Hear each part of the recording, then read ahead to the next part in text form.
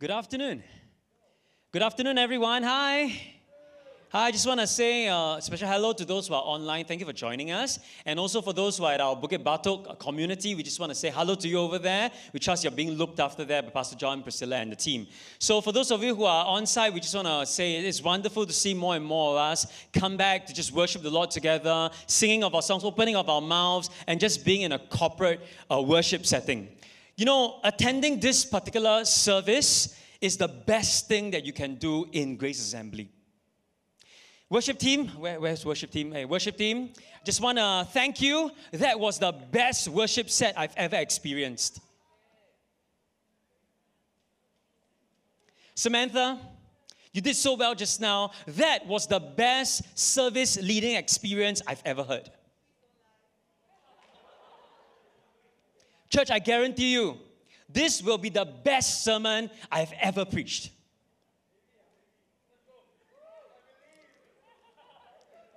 See, many of you are very smart.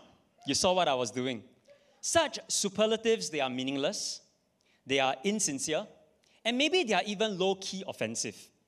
False confessions can feel like flat-out lies, and even if a person is doing it with the good intentions, with the right intentions of saying it, sometimes all these, superlatives, they just feel like they're not going anywhere.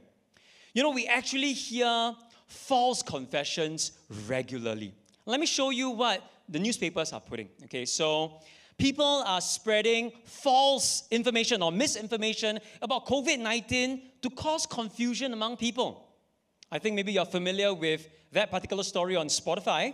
And maybe some of the people in other world leaders around the world, they are faking false achievements or fake achievements to project a sense of superiority and power. Maybe you've seen the North Korea video with that Top Gun treatment, right? Maybe you've seen that. And maybe people, they make false claims to discredit hospitals and healthcare workers. Now, all of us here, we have our own agendas for making these, all of them, they have their own agendas for making these false confessions. And maybe some of them will even feel that these false confessions feel right in their own eyes. In the Bible, the Apostle Luke also recorded some false confessions. And these false confessions were made by one of Jesus' closest disciples and friends when Jesus was having the Passover meal with his disciples. Now, as most of you have known, as Samantha has alluded to just now, we're examining Peter's life in our build-up to our Good Friday and Easter, where we will uncover the truth in an era of fake news. Like many of you, I'm praying that my neighbors and my friends will accept my invitation for both the main service, but let me just tell you, my tactic is I'm going to invite their children. I'm going to get my children to invite their children, and no choice, they will have to come along. So that's what I'm hoping that will happen with my friends. And now we all know someone who needs to hear what Good Friday and Easter is truly about. So do invite a pre-believer for next weekend. Last weekend, Pastor Wilson helped us to see through some of Peter's fuzzy perceptions. Today, I'll take us through Peter's false confessions. So our big idea is to live out kingdom convictions under life's pressures, all right? How to live out kingdom convictions under life's pressures. How do we do that? Firstly, to live out kingdom convictions under pressure, we must, number one, stay humble, for we will inevitably falter. Stay humble, for we will inevitably falter. Now, due to the innate sin in everyone, we'll face people with selfish agendas, and we'll have to deal with those who have hurt us out of their own insecurities. You know that hurt people hurt people. In Luke chapter 22, Jesus foreknew that Judas would betray him. He foreknew that Peter would deny him. And he foreknew that his disciples would desert him. But we may not perceive that there was also a battle taking place in the unseen realm. Now, when we see how this scene was set up in Luke 22, verse 3, where Satan entered into Judas, we'll realize that the entire upper room experience was a cosmic confrontation between Satan and Jesus. Now, at the end of the temptation of Jesus, if we go all the way back to Luke chapter 4, verse 13, we will see that Jesus overcame Satan.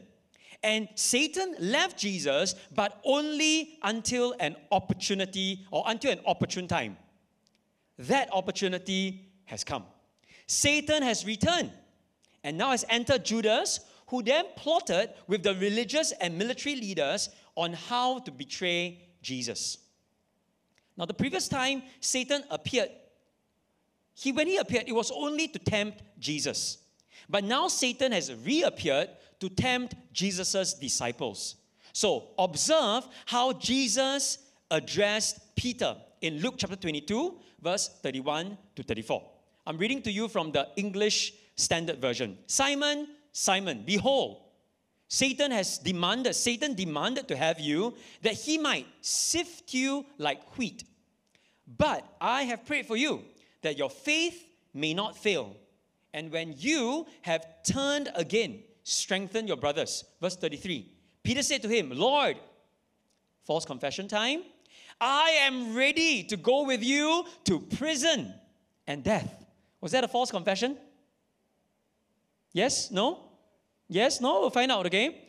And Jesus said, I tell you, Peter, the rooster will not crow this day until you deny 3 times that you know me. So the irony here is that Peter thought Judas was the one who faltered. Peter thought that Judas was the one who faltered, but he never thought that he would be the one, that he would never thought that as the one who proclaimed Jesus as God's chosen one, he would fail just as miserably as well. The expression, sift you like wheat, it only appears in Luke's account. It describes a familiar farming activity that the disciples really know, where they were separating grain from chaff. Okay, so have any of you used a kitchen sieve before? Yes? Okay, so you would do the same thing to separate maybe like icing sugar, make it finer, or to separate whatever else that you want to do with your sieve. Okay, now for me, I use the sieve to separate the soup from the Maggi noodles that's cooked so that I can have mee goreng dry. Okay, some of you can identify with that, right? That's what I use a sieve for. But you must understand that this is actually warfare language. It's spiritual warfare language, okay? Using a sieve to sift you like wheat, okay? It is as good as saying, Satan is seeking to shake all of you violently. Sift you like wheat. Like how wheat is sifted and bounced around to cause you all to fall. All of you are about to go through an ordeal. Peter's faith would soon be tested by panic and stress, as his association with Jesus was about to be exposed under pressure. Then Jesus speaks to Peter directly, and he says, I have prayed for you, that your faith may not fail. Now, this failure here clearly doesn't represent or mean a complete failure, because Peter's faith was restored when he went on to profess Christ boldly. After all, Peter was one of the key leaders in the early church. So this was the result of the Holy Spirit's work in Peter's life, where the Holy Spirit restored Peter, right? Restored Peter's faith. Now then Jesus said, turned again. Or in other words, when Peter had repented. Now some of us here, we use this big word, repentance. But what does repentance really mean? Now I submit to you that repentance has 3 actions, okay? The first action is to stop in your sin. If you're in sin, you stop whatever you're doing. That's the first action of repentance. But it's not enough to just stop what you're doing. You have to turn around in the opposite direction. Because if you don't do that, if you don't turn around in the opposite direction, you're going to go back to sin. And finally, the action of repentance also includes returning to God by walking to Him. Because you can stop, you can turn around, but you can turn around to no one. Right? But you have to turn around and make sure that you're walking in the same direction as God.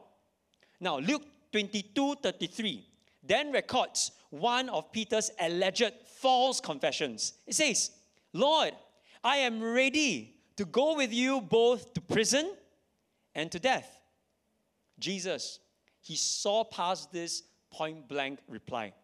And he says in his point-blank reply to Peter, I tell you, Peter, the rooster will not crow this day until you deny me 3 times that you know me. Now imagine if you are Peter. Lord, ready to go to prison, ready to die for you. Okay, sorry. I cannot act that. Jesus didn't laugh like that, right? Jesus will probably look at Peter. No, Peter.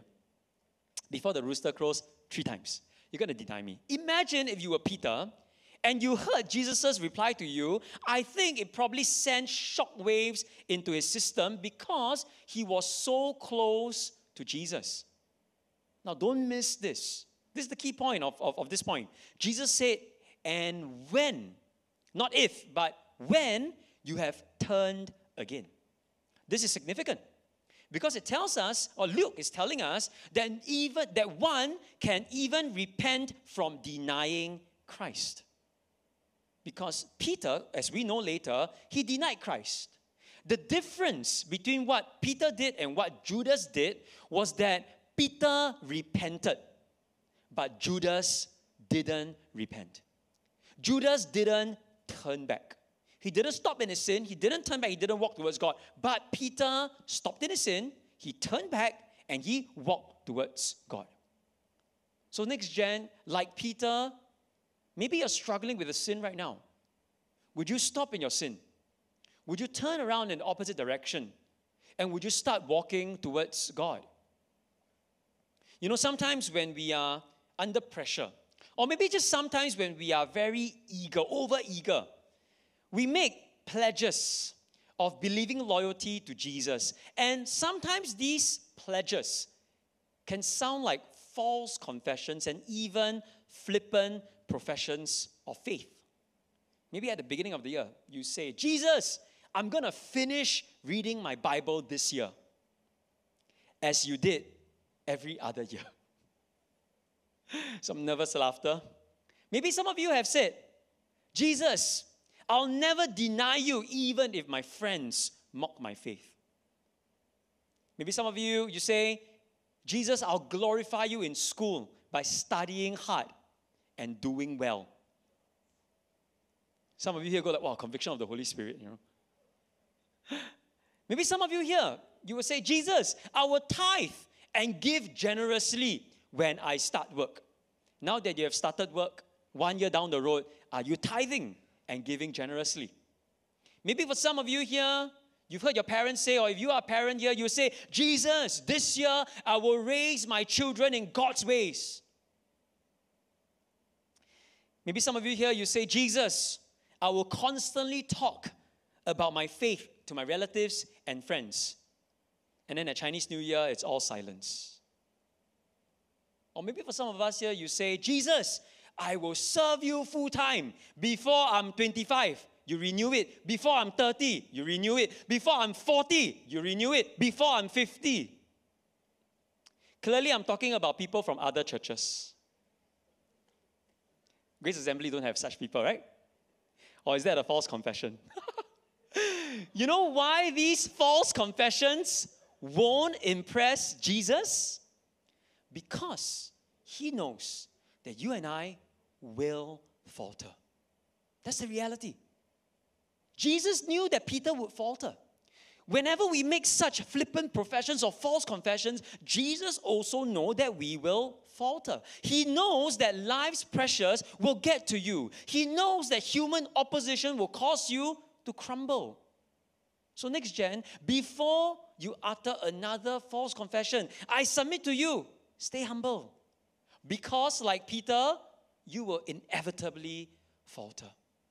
Now, unsurprisingly, this incident, it taught Peter a huge lesson on humility. Maybe that explains why Peter, in his own writing, he said, God opposes the proud, but gives grace to the humble. He experienced it himself. Therefore, let's stay humble so that we can quickly turn back to God in repentance instead of in resistance. Stay humble, stay nimble, stay tender-hearted, so that whenever we make a mistake, Whenever we make a false confession, whenever we deny Christ, we will go like, God, I'm sorry. Let me stop in my sin, turn around and start walking towards you. Your faith might falter, but it won't be destroyed. And when you turn back to Jesus, He renews your faith and He uses you to strengthen others. Now, if you desire to live out kingdom convictions, stay humble and quickly return to God when you inevitably falter under life's pressures. Secondly, if we want to live out kingdom convictions under pressure, we must surrender ourselves daily to His Lordship. We must surrender ourselves daily to His Lordship. Now, we already know that Peter would betray Jesus because Jesus foretold that. So let's find out how he did it in Luke chapter 22, verse 54 to 62. This is a really heart-wrenching passage, okay? 54. Then they seized Jesus and led Him away, bringing Him into the high priest's house. And Peter was following at a distance. And when they had kindled a fire in the middle of the courtyard and sat down together, Peter sat down among them. Now, imagine that. Peter heard, Jesus says, I'm going to deny Christ 3 times. And maybe he goes like, well, that's not going to happen. So actually, he's very courageous. He goes and he follows along. It's at midnight and then they were starting a fire. He sits down in the middle together with all of them. Then a servant girl, seeing him as he sat in the light and looking closely at him, said, this man also was with him. Verse 57. But he denied it, saying, woman, I do not know him. And a little while later, someone else in the crowd saw him and said, you are also one of them. But Peter said, man, I am not. I don't know whether there's an accent there, but I doubt there was. Man, I am not one of them. And after an interval for about an hour, still another insisted, saying, certainly this man was also with him, for he too is a Galilean. But Peter said, man, I do not know what you are talking about. And immediately, while he was still speaking, the rooster crowed. Can you give me the sound effect of a rooster crowing? Thank you very much. Thank you. Very good audience, right? Verse 61. And the Lord turned and looked at Peter. And Peter remembered the saying of the Lord, how He had said to him, before the rooster crows today, you will deny me 3 times.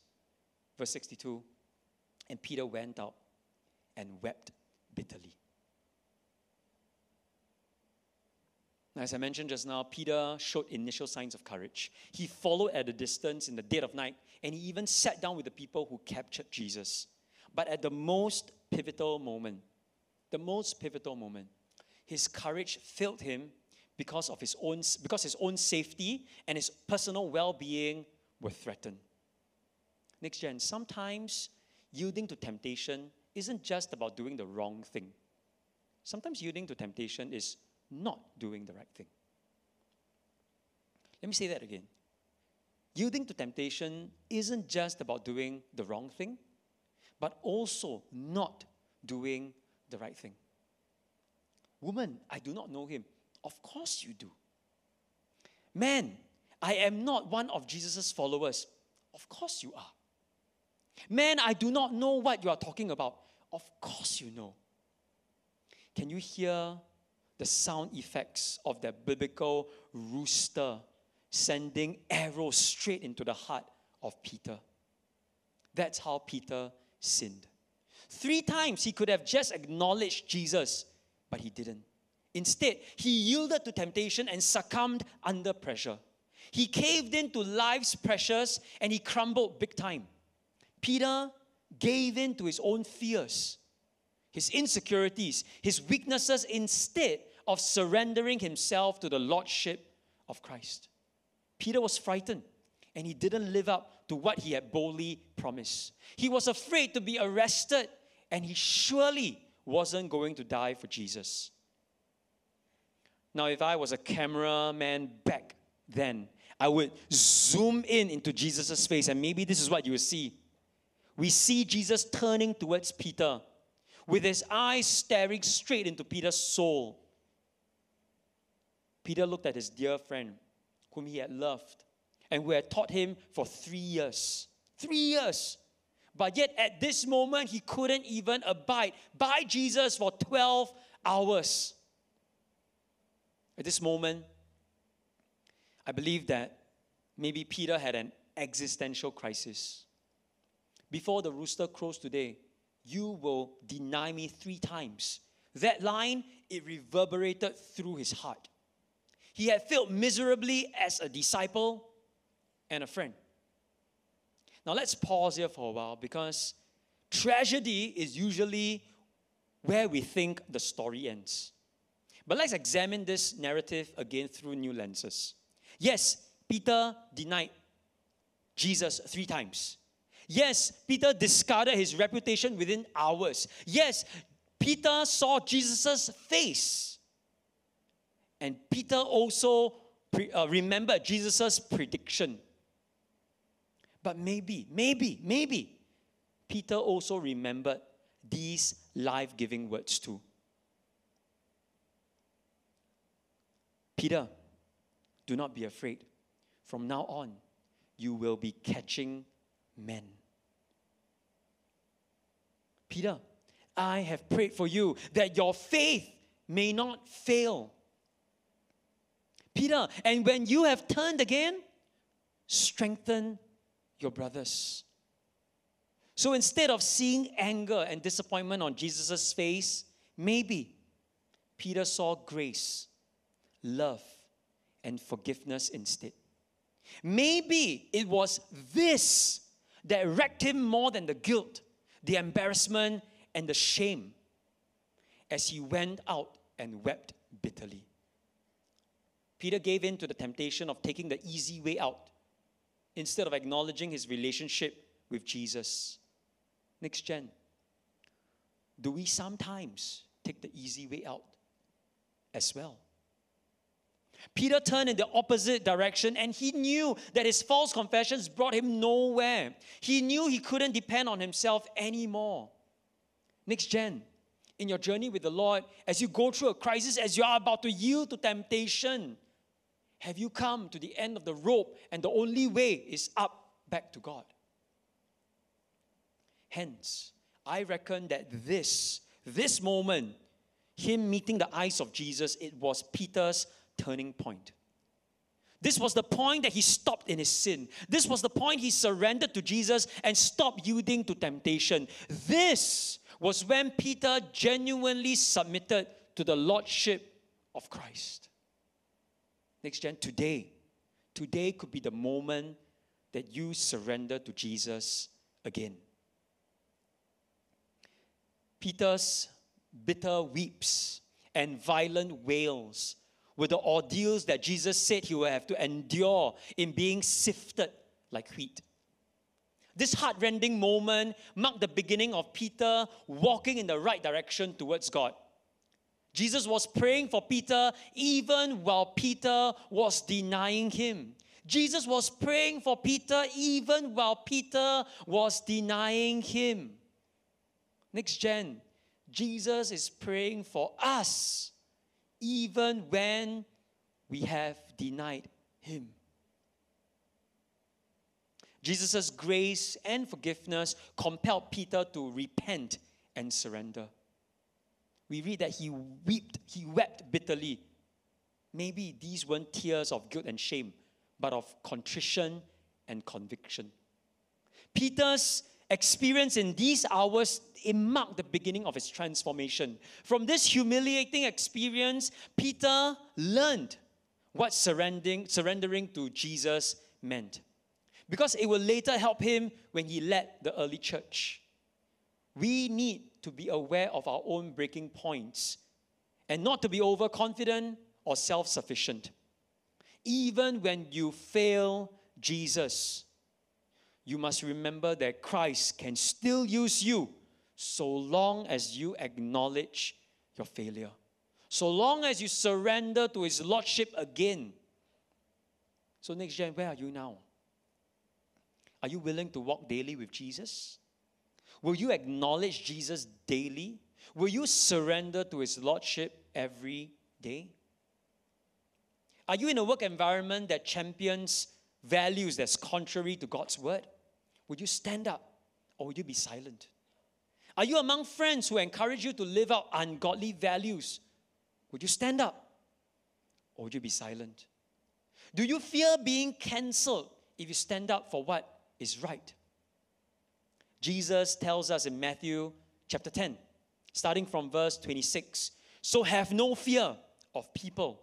Verse 28, and do not fear those who kill the body but cannot kill the soul. Rather, fear Him who can destroy both soul and body in hell. Verse 32, so everyone who acknowledges me before men, I also will acknowledge before my Father who is in heaven. But whoever denies me before men, I will also deny before my Father who is in heaven. Will you be faithful to Jesus in the face of human opposition? Will you stand firm in the face of human persecution? Will you live out kingdom convictions under life's pressures? So let's surrender ourselves daily to Jesus, who is graciously stretching His redemptive hand towards us when we fall. So we should live out kingdom convictions under life's pressures so that we can stay humble when we falter. And we should surrender ourselves daily to the Lordship of Christ if we want to stay faithful against human opposition and persecution. But let me offer one more suggestion, one more conviction. To live out kingdom convictions under pressure, we must stay the course despite our shortcomings. Stay the course despite our shortcomings. So let's fast forward to after Jesus had risen. Peter had turned back and he had found his resolve to truly live for Jesus. Luke 24 verse 12, it records Peter's reaction upon hearing that Jesus had risen.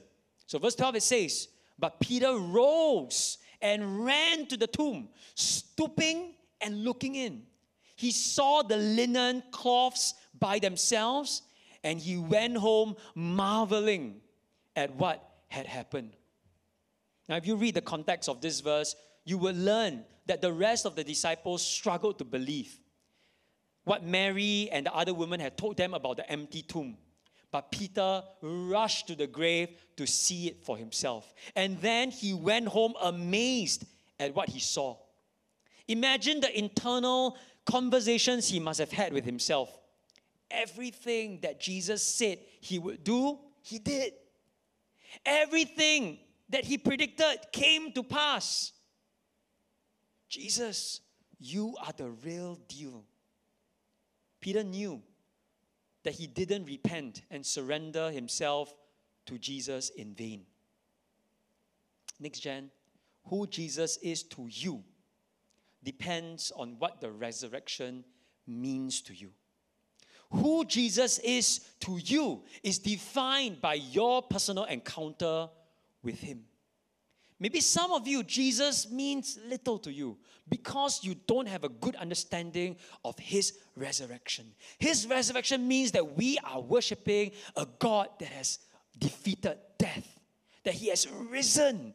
It changes who He is to you. It changes how you look at Him. And maybe some of you here, Jesus doesn't mean a lot to you because you don't have that personal encounter with Him. Next gen, I submit this to you. You don't have to wait for a brimstone and fire and flood moment. No, that moment can be today.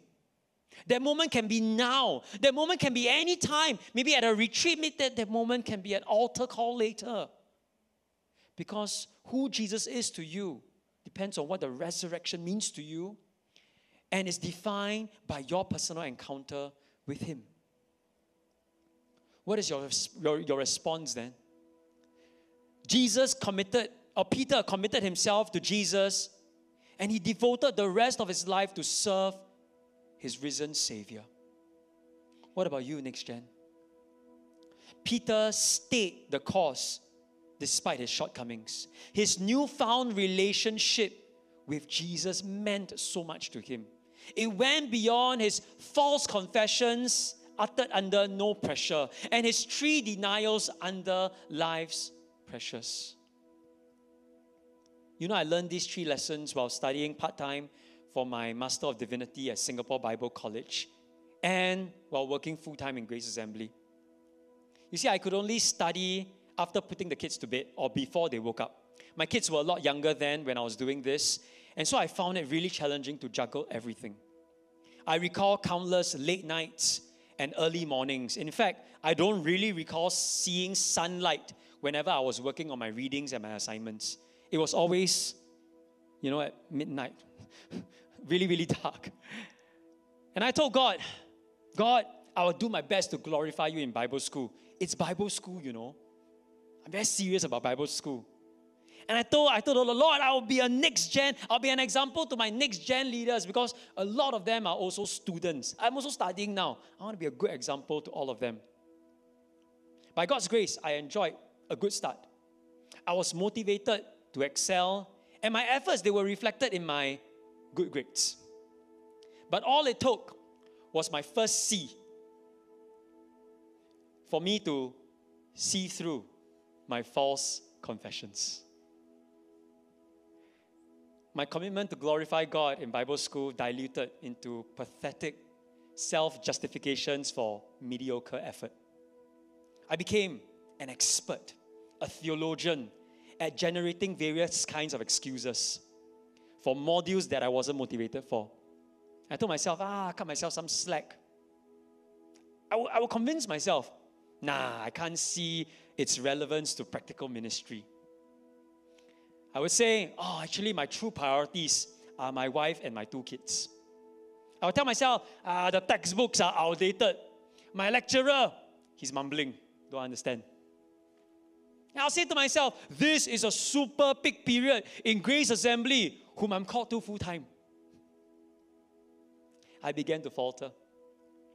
Not just in my grades, but more worryingly so, I faltered in my attitude. Something wasn't right. And I had so much pride in admitting that I had messed up. And I struggled to repent from this ungodly mentality. Then one of my lecturers, a dear friend now, he brought me out. He sat me down. And through that coffee session, I just felt like God whispering to me. God whispering to me that something wasn't right. My lecturer, he told me, hey, I noticed that in your posture, there's a noticeable difference. You're not as motivated anymore. What happened, Joey? What happened to you? So in my reflection after the coffee session, I repented before God. And I surrendered to Him my struggles in seminary and also my personal shortcomings. My purpose in SBC was slowly becoming clearer. And to know Him, what was my purpose? My purpose was to know Him more intimately. My purpose was to understand myself more intricately. And my purpose was to be equipped for full-time ministry more intentionally. By God's grace, in that coffee session, in my reflection time, God reminded me of my true purpose in SBC. Glorifying God in our pursuits has very little to do with our grades and performance, but it has got everything to do with His grace and purpose in us. And so then God renewed my convictions. By God's grace, I stayed the course and I did graduate part-time studies after 5.5 years, despite discovering more and more shortcomings in my life and more inadequacies in my life. For the rest of my journey in SBC, I suddenly became certain of God's plan for me. Staying the course was far more drastic for Peter. Incredibly, he did fulfill what he claimed he would do for Christ. Peter really went to prison. Peter eventually died for Jesus, just like how the Apostle John described. And it's widely accepted that by church traditions, that Peter was crucified upside down because he didn't feel worthy to be crucified in the same way as his master, friend, and Savior. As the worship team gets ready to lead us in a response song, next gen, guess what? Jesus never had a false confession. Jesus always lived out kingdom convictions under pressure. Jesus always stayed the course despite other people's shortcomings. That's why believing in Him is the best truth you will ever believe. That's why surrendering to Him is the best thing you will ever do. That's why trusting in Him is the best life you will ever live. And these aren't false, superlative confessions. No, these are timeless ways to pledge your believing loyalty to Jesus. So next year, let's stay humble when we falter. Let's surrender ourselves to Jesus daily. And let's stay the course despite our shortcomings. Let's pray.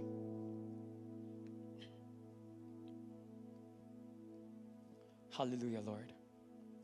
Whether you're online, whether you're at Bukit Batok, or whether you're in Tanglin, I believe that the Lord, through His Holy Spirit, has spoken directly to you.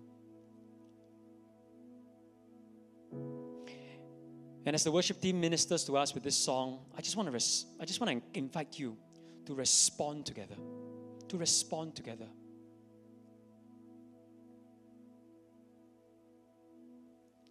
You call me out upon the waters, the great unknown, where feet may fail, and there I find you in the mystery, in oceans deep, my faith will stand. And I will call upon your name and keep my eyes above the waves. When oceans rise, my soul will rest in your embrace. For I am yours, and you are mine. Maybe some of us here, we are in an environment where it is really difficult to live out our Christian convictions. You face life's pressures through your company culture, through your colleagues, through your classmates, through your school, through the people in your life that are very woke. And you're saying, God, it's hard. I'm struggling. I'm treading water, but my feet are getting weak. My hands are getting tired. My eyes are getting dim. God, I need strength. Would you strengthen me so that my weak knees might stay firm, so that my weak elbows might be raised up to always proclaim your name? If that is you, you are under pressure at work and you're saying, God, help me stand strong. I want to pray with you. Would you raise your hand so that I can acknowledge you? Thank you, thank you, thank you.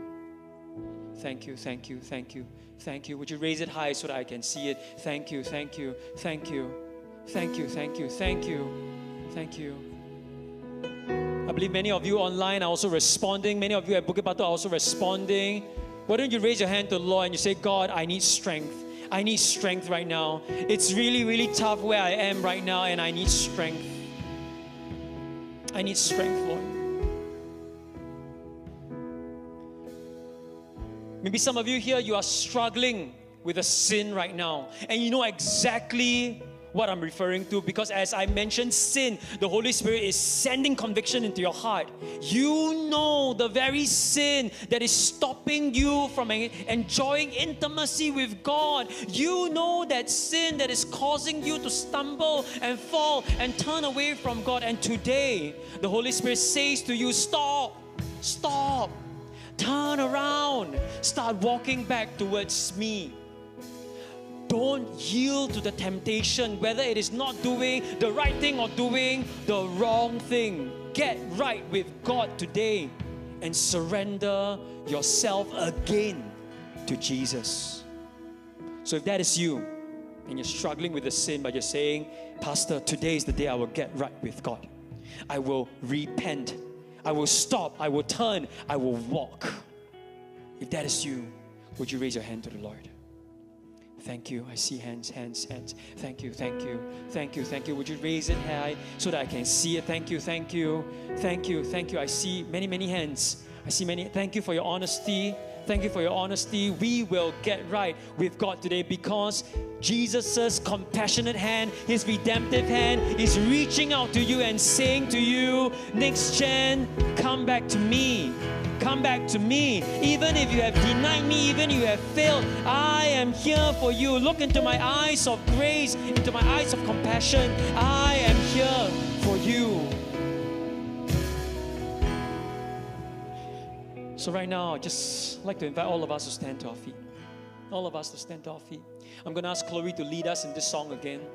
And as we respond to the Lord in worship, for those of you who have raised your hands, we would love to pray with you, your leaders, the staff, and maybe even your friends. If you see your friend coming down here later, we want to welcome you to come to the altar to pray for that person. Some of you will need to take a knee. Some of you will stand in God's presence. Some of you want to sit down. Do whatever it takes to surrender to God. Do whatever it takes to stay humble. Do whatever it takes to stay the course. So as Chloe leads us in this song, the altars are open. I want to invite you to come to the front. We want to pray together with you. Come, let's worship the Lord. Let's worship the Lord. Hallelujah. Your grace abounds in deepest waters. Your sovereign hand will be my guide.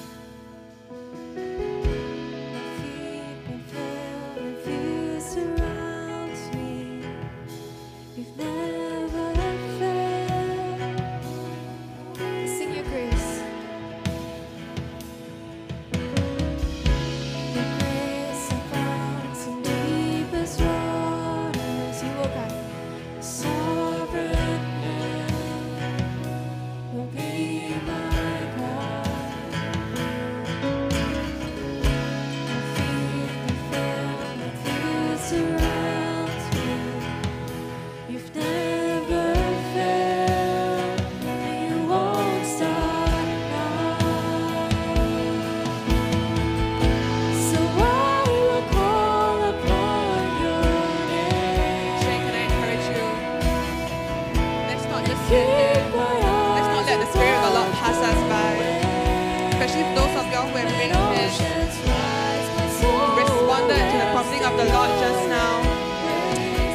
I want to encourage you to take a step of boldness, take a step of obedience to come forward.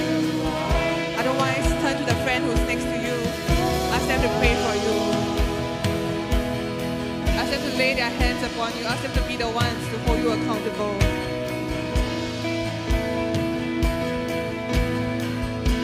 and I will call upon Leaders, I also invite you to come forward.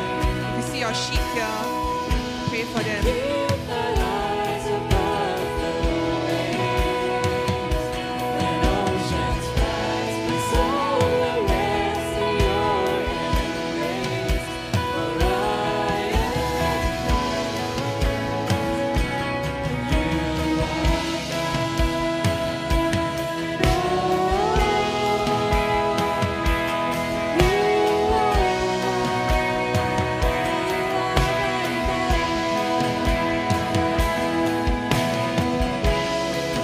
Your grace abounds in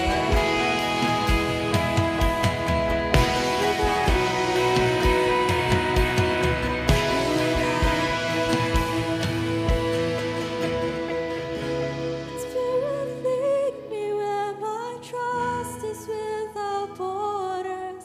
Let me walk upon the waters wherever you would call me. Take me deeper than my feet could ever wander. Then my faith will be made stronger in the presence